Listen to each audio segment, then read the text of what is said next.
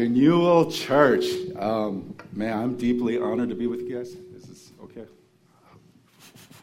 Could be the quality of my voice. I'm really honored to be with you guys. This is fun for me to be here. As Pastor Luke was saying, I'm not just coming here to preach today. This is a homecoming for me because some of y'all know this because you were there. You're older than me, so you were there.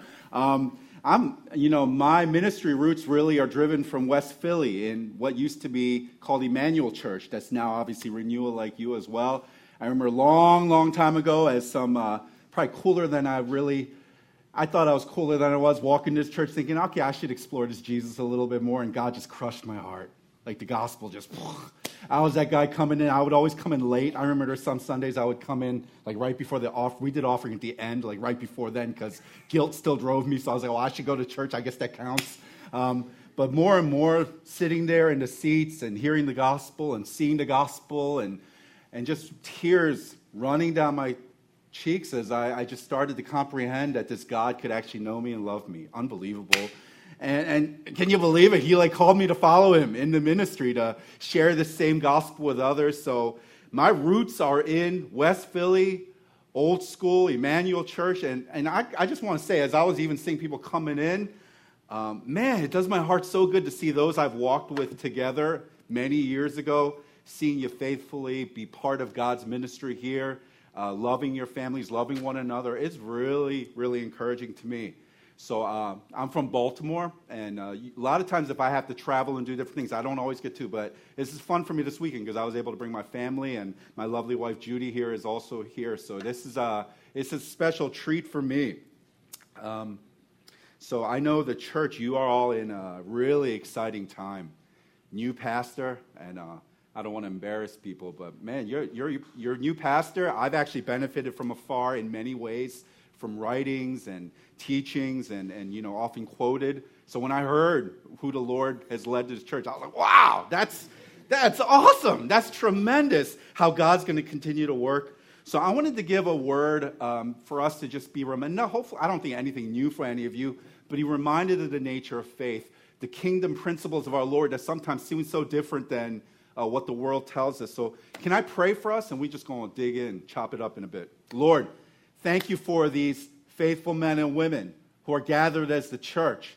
And Lord, we know even as we come into this place on Sundays, and so much of our faith is so much more than this time, but Lord, this is significant that we almost declare as a unified body that we believe in something different that sometimes seems so ridiculous to the world, but makes so much sense the more we're rooted in you. So I pray for my friends here, Lord. You do that amazing Holy Spirit thing where you can know a room this big, as many of us as are here, and you know exactly what we need to hear from you. Holy Spirit, we invite you to breathe. Move through this room. Maybe even some of our hearts are tired, exhausted. We're here, but we don't even know why we're here. Speak words of truth to us. Bring words of healing, restoration. Remind us why we do what we do. Thank you for your word. We love you. In Christ's name we pray. Amen. So we're looking, as we read together, from Psalm 126. And this is actually one of a group of 15 Psalms from 120 to 134 that are called the Psalm of Ascents. So the purpose of these Psalms, and my kids actually remind me, because I walk a lot when they're preaching, like, yo, you're going to fall off that thing. So if you see me teetering to the edge, say, yo, come on back. But the purpose of these Psalms was for celebration. So when people would be journeying to Jerusalem to gather together in festivals and feasting, they would have caravans. I almost think, I'm a Philly guy, so I'm still holding on to the Super Bowl win. But one of my greatest joys was seeing, okay, we got the celebration called in a place called Minnesota, but we're going to take busloads of people to gather together, and we're just going to ride there for the Super Bowl and celebrate. And even though we didn't know what was going to happen, though, we thought it was God ordained, we're going to celebrate. And, their songs are probably a little bit raunchier than what I would imagine would have been here. Same kind of heart, that people are expecting to meet with God. So they're singing, and these songs were written to guide them into celebration. So it makes sense that most of these Psalms of Ascent, they had a celebratory tone. It was really to get the spirits high, and there was meant to be hope that was engendered. And Psalm 126, you can see here, it fits right along some of those lines. And there's this big theme of restoration. at what God is going to continue to do according to his character and his promises. And I think for us to fully grasp what was written here in terms of God's deliverance, it's helpful to understand the context in which this song was written. So in the Bible, you'll see some history, and some of you are Bible nerds, so you could teach this, but I'll give a brief explanation. You'll see historical descriptions of time when the people of Israel were taken away captive. Dates back to 597 BC, when all of the powerful warriors, the skilled craftsmen, really the best of the people, they were taken captive to this conquering nation, Babylon. And 11 years later, in 586 BC, the Babylonians, they laid waste to Israel's main city, Jerusalem. They broke down the walls, they burned down whatever they could burn, and they took most of the top remaining people captive from Israel as well. And it's important for us to recognize that this captivity, this destruction, this was not some random occurrence from a bigger bully nation. Not because Babylon was that much greater of a political power, but this was allowed by God. Even for people he loved dearly, he allowed this discipline as cleansing judgment on people who continued to disobey him. So he allowed this to happen for a season. So they were taken, they were humiliated, they really had no earthly hope for deliverance. And then by the year 581, there was a third major deportation. And what we had left was the land of Judah, which was stripped barren. There was almost nothing of quality left there. The poorest of the poor were left. And there came a point in this captivity in this foreign land. It lasted so long, there were just a few Jews left who could remember even the original deportation. So here's what happened. In the midst of that captivity, an even more powerful people came in, the Persian Empire. And they beat the Babylonians. They conquered them. And if you follow history, you would expect that, this is going to make things even worse. An even greater nation has taken over. But here's what happened. There was a king of Persia named Cyrus, and he issued a law basically releasing the Jews from their captivity. He freed them. And he made the mandate, y'all going to return to Jerusalem, and you're going to rebuild your temple, and we're going to help you. We're going to give you the funds to be able to do this. We're going to give you gold, silver, goods. We don't even going to give you animals so you can do this work and rebuild your people and your nation and your religion. It's just unbelievable. Here's the thing we have to recognize, though. This release from captivity, it happened in an instant. It wasn't like the government's strategic plan, like, okay, well, let's just endure a little bit more with Babylon, but we feel like the air is saying that Persia is going to come in, and maybe there's a hope that this happened in an instant. No one was planning this. No one was expecting this, but the people's fortunes, they changed literally overnight from captivity to glory, from slavery to freedom. God moved powerfully. And that's a little bit of the backdrop for us to understand, though it's not stated explicitly. Most believe that Psalm 126 was written to celebrate this glorious reversal of fortune, to celebrate the ways that God's worked in the past and how we should then approach him even today. It's the same God. So let's chop it up little by little here. Verse 1, it says, "When the Lord restored the fortunes of Zion, we were like those who dream." Have you ever woken up and had one of those dreams that you were so sure it was real that you were confused for a second whether this is the dream and that was the reality? And I know you're floating around like a bird, but you're like, maybe that's reality. It's so good. And you're like, oh man, it was a dream. It was those chicken wings I had last night. Wow. But it seems so realistic and so good. That's what they're saying here. This has happened in our lives. We can't comprehend. This can't be real. All our family has known is being captive by this big bully nation. We've been stripped of our identities. We have no more names. We're working for the man. And suddenly we're not? It has to be a dream. That's what they're saying. Verse 2, "Then our mouth was filled with laughter, and our tongue with shouts of joy." I love sports, and I love listening to sports announcers, and I love particularly when sports announcers are caught off guard. And one of the best, a couple years old examples I remember was during the 2016 Olympics. the women's 100-meter freestyle, and you had this race, right? And it goes through the first half to 50, and then the announcer's like, oh, and this woman from Germany is leading it and going, oh, and they've got a good lead. And, it's just like normal announcing. And they make that turn on to 50, and they start coming back. And they're like, oh, and then the Austrian swimmer is going. And suddenly you start to see this pitch, because there was this one young lady named Simone Manuel from the U.S., who no one was projecting that was going to be any significance in the race. But you see her on there start to cruise ahead. And then the announcer's like, and Simone Manuel started to creep up. And by the end, you're like, hey, Simone Manuel! It's like he was caught off guard by something so wonderful, so great that he hadn't planned, hadn't expected, and all he could do was celebrate and praise and exalt. There was a spontaneous, uncontainable joy when the unexpected happens, in the same way for the people of Israel. All they can do is say, blah, what do we got? No words. All we can do is laugh and shout, because look at what God has done. Look at what God has done. Then the next part of verse 2, then they said among the nations, the Lord has done great things for them. The Lord has done great things for us. We are glad.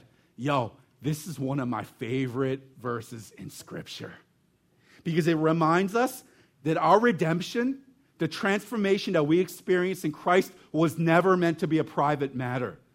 I know that's debated in some circles. Okay, you can yelp about your favorite restaurants, but keep your religion and your faith to yourself.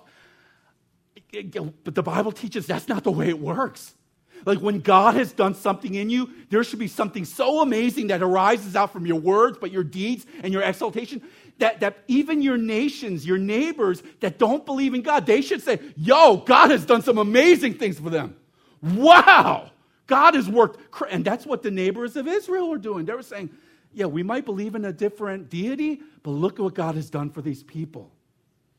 Our transformed lives are meant to show the world so that they might also see God and give him glory. They're worshiping here, and they don't even know who God is. They're worshiping. And it reminds us as well that a missional life, it leads back, it's fuel for our own worship of God. And this is important for us to remember, because if this is just coming to do some religious tasks, I don't know if I'm allowed to say this as a pastor, that can get a little boring. You can strike that from the recording in case... It can, though, if we don't know why we're doing, but we come back because we're fueled by, as we're living on mission for a week, in a way we're coming back here to celebrate as God is being known through our lives. And we sing these songs, and they're not just catchy, hooky lyrics, but we're like, that's my life. I'm seeing that. And even those who are in my circles of life, they're starting to experience that as well. They're seeing that as well. Here's where the psalm takes an interesting turn in verse 4. Let's look at that again. Restore our fortunes, O Lord, like streams in the Negeb. Those who sow in tears shall reap with shouts of joy. He who goes out weeping, bearing the seed for sowing, shall come home with shouts of joy, bringing his sheaves with him. I mean, it almost seems like two psalms, doesn't it? From verses 1 to 3, you have this very celebratory, worshiping God, lifting up, praising him. And then verse 4, it changes. Because verse 1 to 3, that's almost like, I call it kind of like very American Western Christianity, like almost kind of God has a wonderful plan for your life. Kind of, well, of course we do all this because God is great. God has done amazing things in us. Look how he's delivered. Look how he's resolved. Look at the ways he's blessed our family. Look at how much prosperity. Of course we praise God. And the nations are.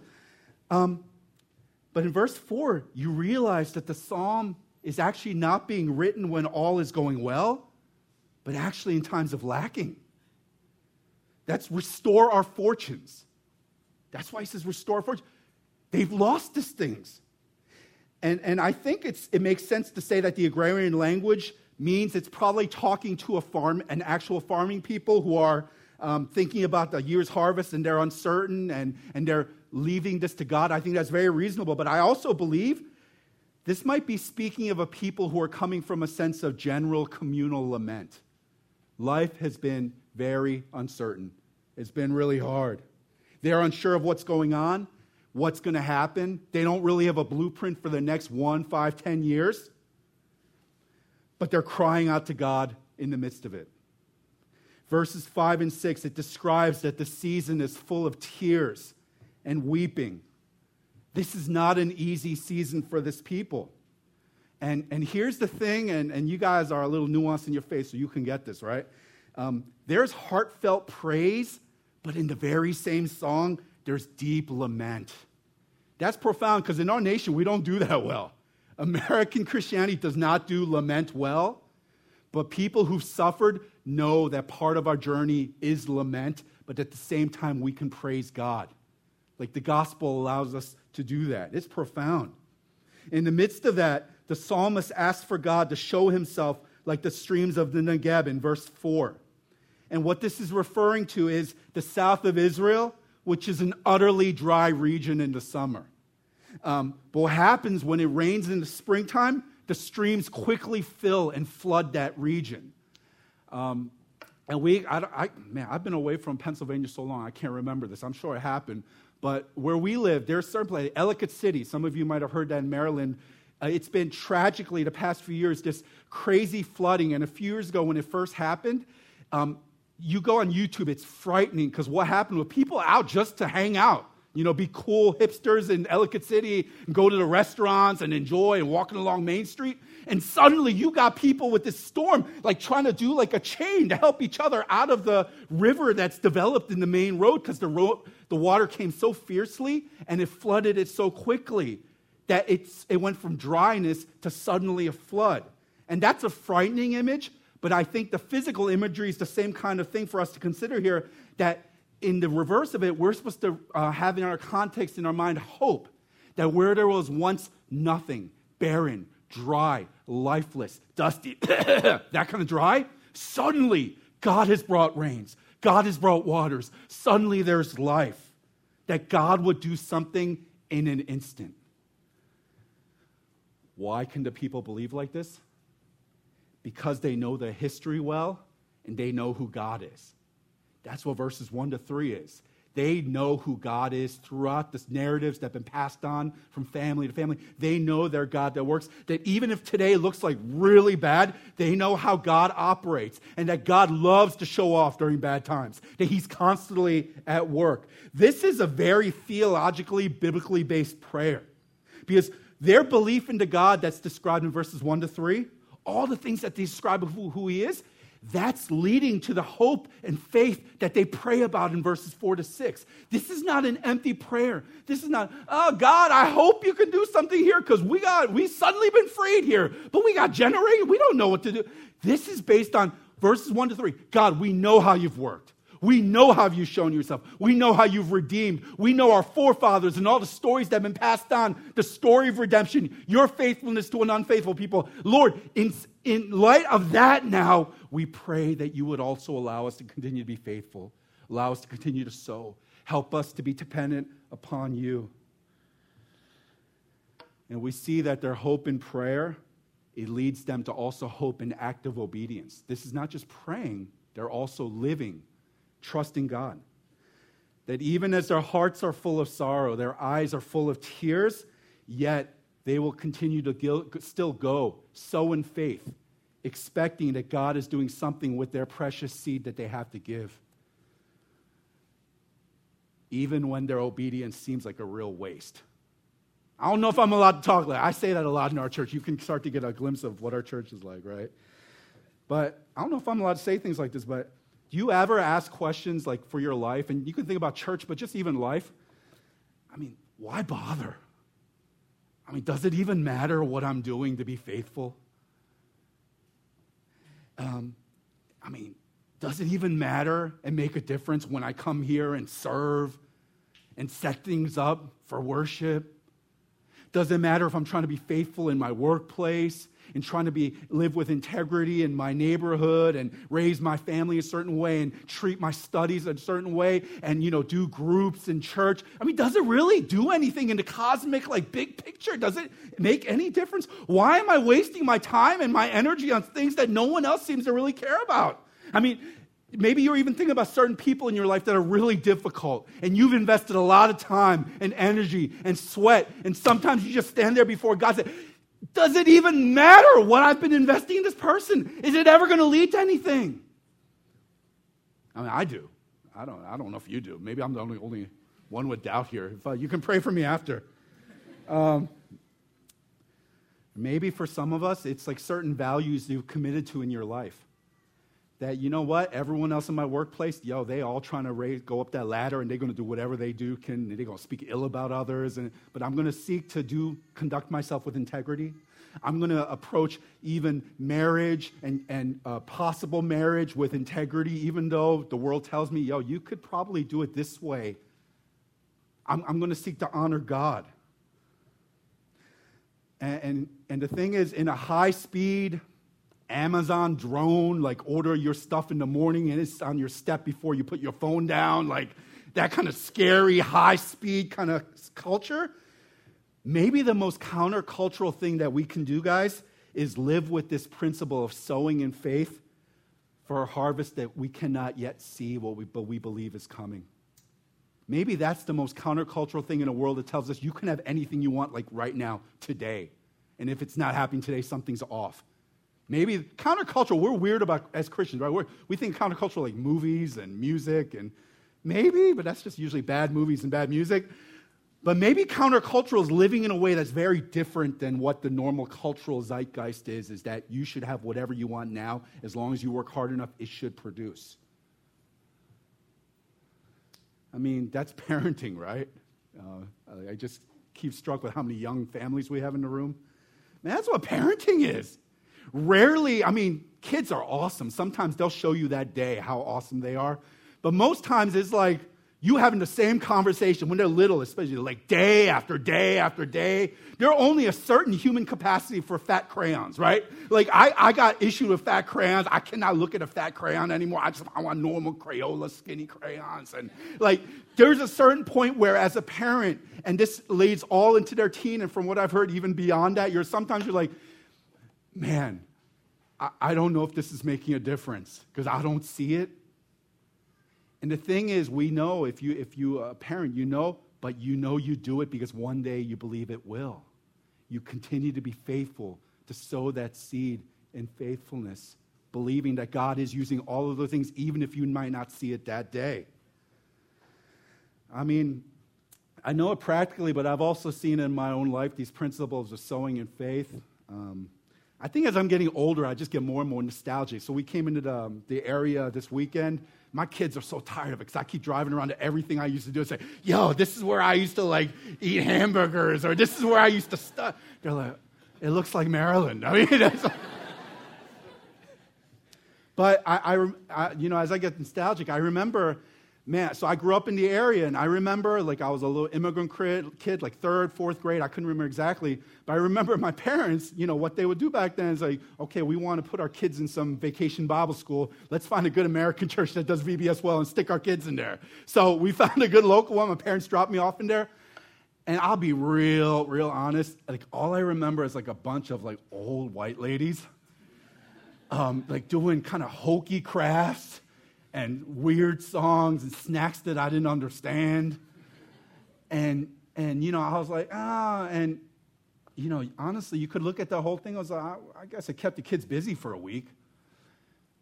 But I didn't have these memories until a few years ago. God brought back I would say a Holy Spirit-led remembrance of certain things. I started to remember, what the content of that VBS was? And I'm not going to give my age away, but that was a long time ago. I remember that it was Gideon. I remember that now. They taught us about Gideon. And I remember doing these little, again, it might have been corny in my eyes at the time, but these little paper things, these little lanterns, these flames to show us the stories. I still remember that. And I still remember the faith that was imparted from these precious saints saying, we're going to commit to whatever we can to serve these children this week, whoever God brings to this place. And man, more and more I'm looking forward to glory because I want to be in glory one day. And I don't know if it's going to work this way. I don't know enough. Ask your new pastor. He's smarter than me. But I hope there's going to be a registry where I can find people. I'm going to look for those little old ladies. I don't know their name, but from that church. I want to give them a big hug and just thank them and say, You probably didn't know what you were doing. You were just trying to be faithful. You're just trying to impart whatever you can, trying to say, Lord, use me, let me be available for whatever. And you didn't know some of the little things that you were imparting in some weird little Korean kid back in 3rd, 4th grade, that God would use those things to impact so many more than they could have ever imagined. Because that's the way God works. That's the way God works. We're always sowing seeds, not just for what we can see with our eyes at that moment, but even in hope, believing that God will take those things and do what he does. Impact far beyond even what we think he would. Psalm 126, it reminds us we can never determine if God is at work merely based on what our senses tell us at the very moment. We just can, hopefully God gives us evidence right there. Sometimes we need that. That's good. But we also have to be people that realize sometimes God's at work and we have no clue he's at work, especially in times of sorrow, but that God is at work. Because sometimes, if we're just being honest, sometimes it feels like your obedience is just throwing away seeds to die in vain. It feels like busy work. You don't even know why you're doing it, whether it's in life, family, church. But it's all the more why we keep biblical principles of the gospel like Psalm 126 on our minds. I have the privilege to work with a lot of new church plants, new church starts in Baltimore. God's given me just a place where I'm working with a lot of new guys that are starting in the city. And what I tell them, and I'm probably not good at my job because I shouldn't be saying these things. I should be motivating. You can do it. But what I tell them, right, one of the first things is like, Baltimore's a real hard city, right? Y'all know you will be under fierce spiritual attack, right? But here's what I tell them. I was like, you can't include this in your fundraising letters because no one's going to give you any money. But you need to know that what you're investing in for however long God has you in the city, you're probably not going to see the result of what you're praying for, right? You need to know in a city like Baltimore that's got deep systemic injustice and brokenness for generations and generations, it's probably not going to happen from you just starting a cool little church in the neighborhood of Baltimore, even if it's gentrified, right? You know that, right? You know that what we're praying for, guys, is what we're investing in the few short years God has given us while we're in Baltimore. We're praying for generations to come in the future, that what we would throw into the seed, what seed we would throw into the ground, we pray that God would use that one day, maybe there would be fruit that comes from that faithfulness, and we might never know about it until we're on the other side of glory. But we give faithfully because we believe in the God of the harvest. Because we're not living in a Disney movie, right? Sometimes the Christian life, it's like a 90-minute Disney movie, and things are really hard. But trust in God and throw that seed, and it blossoms into this wonderful flower by minute 90. And everyone, and princess and prince get together. Sometimes, I believe God can do anything. But oftentimes, we're left at the end of our life saying, what did I do with all that? Seemed like a lot of wasted seed. But it doesn't mean something powerful is not happening.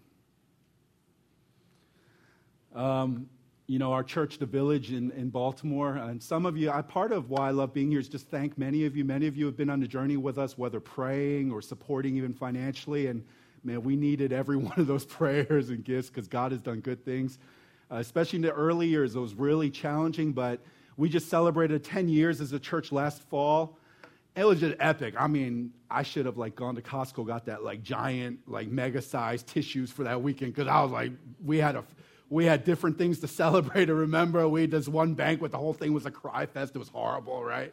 But just so much gratitude, but even remembering hard times. And, God has done so many good things in our church and just far beyond anything we could have comprehended. But I don't know what it was. It was remembering, all that's great, and we celebrate God for that. But I couldn't help and just coming back to remember one family in particular who's been with us since the beginning, and they're only family left from the beginning, right? We just had a small group. I remember, we were typical church start, trying to be cool and relevant, and let's do a movie night because that would be really cool in our neighborhood. And I remember making up little flyers that we're going to post all over our neighborhood and over the businesses. Man, I remember this one family at the time, they had a little toddler and a little newborn under the arm. And this family going all around the business area of our neighborhood, taking flyers with them, baby under the arm, trying to keep the other one, going to every neighborhood business and asking if they could post these flyers. And you know what? That movie night, it was horrible. That was like almost no one came. But what I remind our church is that all of the good things we're experiencing now, it was because of little bits of faithfulness like this family has shown and many others, constantly giving into, believing that God is going to use these things. And maybe it won't look like what we think it should, but that God uses everything we give. And we know that's the way of Christ, right? It ultimately points us to our Savior. Man, I just imagine in the end there when Christ is experiencing his arrest, his betrayals, ultimately to the point where he was hung up on this tree. Man, if I were an observer there, I would have just been looking and I'd be like, wow, man, you did some great things for a couple of years there. Wow, that's some epic teaching. And you almost like filled like the lawns with people wanting to hear you and the miracles and people getting fixed and transformed. Wow, that was great. But it ended real bad. Man. Yeah, even your closest homies, they're not around anymore. They all ran. All you got is some of these few courageous women who are sticking it out. Everyone else, they like denying you, hanging up there in your underwear, bleeding out, looking like a chump. Wow. That was a real waste. Real sad. Man, not a good plan, Messiah. The thing is, Jesus knew the church. Like M. Night got nothing on twists when it comes to this, right? Jesus knew the real twist. He didn't know. Everyone else didn't know a few days later. Well, Jesus told them, but they didn't remember. Right? A few days later, that he would conquer sin and death and the grave and rise again and say that was not the end there. Friday was not the end. I had a whole different plan in mind, and now we're going to live out resurrection power and hope. But that's the way of Christ, that Jesus' sacrifice to the untrained eye looked like a big waste. It looked like throwing a whole big seed away, thrown to the ground and trampled out. But Jesus knew the truth that he was using it all. God was going to use it. That was going to be the very vehicle by which redemption would crash through our world and invite you and me to join it as well. It's John 12:24. Truly, truly, I say to you, unless a grain of wheat falls into the earth and dies, it remains alone. But if it dies, it bears much fruit. That's the way of Christ. That's the way of his good news, the gospel. And that's the way for our church as we follow him as well. We are I think one of the American sin is that we are such a culture that thinks everything should be big and bad and great just because we do something right away. And one of the greatest things God's wanting to teach us is a countercultural kingdom. Faithfully sow. Faithfully pray. Faithfully serve. Love your neighbor. Even if it doesn't seem like it's happening next week or even next year or even 5 years, continue to pour into people because we don't know what God is doing with those faithful seeds of investment. There is no wasted sowing in the economy of God. Amen? Amen? There is no wasted sowing in the economy of God's kingdom. How is God encouraging you to keep sowing today? Let me ask you to stand with me, if you could.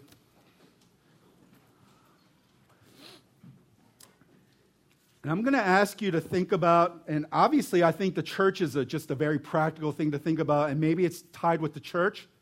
Maybe that's part of what sowing looks like for you. But maybe it looks different for every person in this room. What is an area of your life that maybe if you were just being a moment of honesty, you've kind of given up hope? You've grown weary and tired and wondering why you even bother. I mean, you go through the motions, but you wonder, is this even making a difference? Maybe for some of you, you're thinking about a person in your life. Maybe some of you are thinking about your neighborhood. Some of you think about your workplace. Maybe for some of you, it is a church. And you're tempted to give up hope, wondering, does this even matter? Can I ask you to consider those things in your mind right now? Maybe it's a family member. Maybe for some of you parents, it's your children. Maybe it's maybe it's a parent. Whatever it is in your life that you are tempted to give up hope, believing that your faithfulness is for naught, that it doesn't really matter, I'm going to ask you to consider that not as a hocus-pocus kind of prosperity gospel, that if you just pray it enough, God will do it, but believing in faith that God might be doing it even if you're not aware of it. And for some of us, maybe, I don't know everyone's situation here, maybe the biggest thing that God is inviting you to sow into is your own life. Maybe you are here, and maybe you are far from God. Maybe you don't know who God is, but you're here. And maybe what God is wanting to invite you to is a new life found in Him. And the way to experience that new life is through your own death.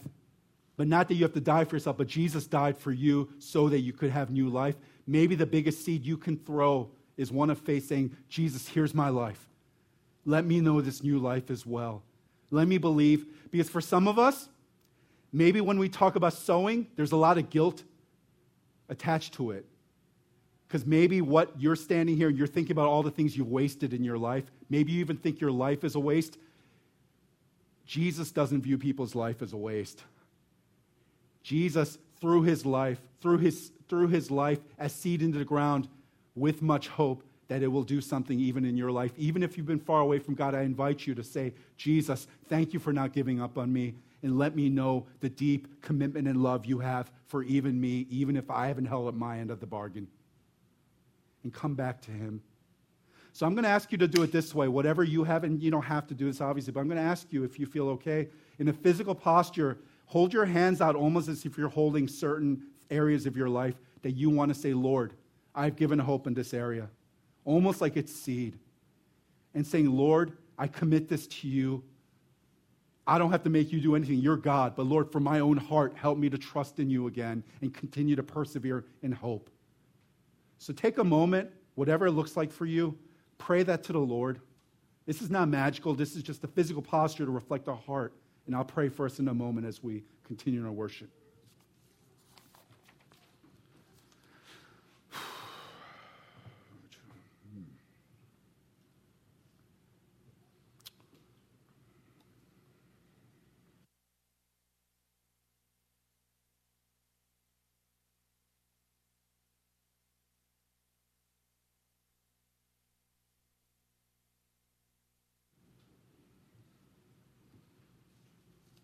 Maybe some of you are just really weary, and you're afraid to say it out loud because we don't talk like that in church places.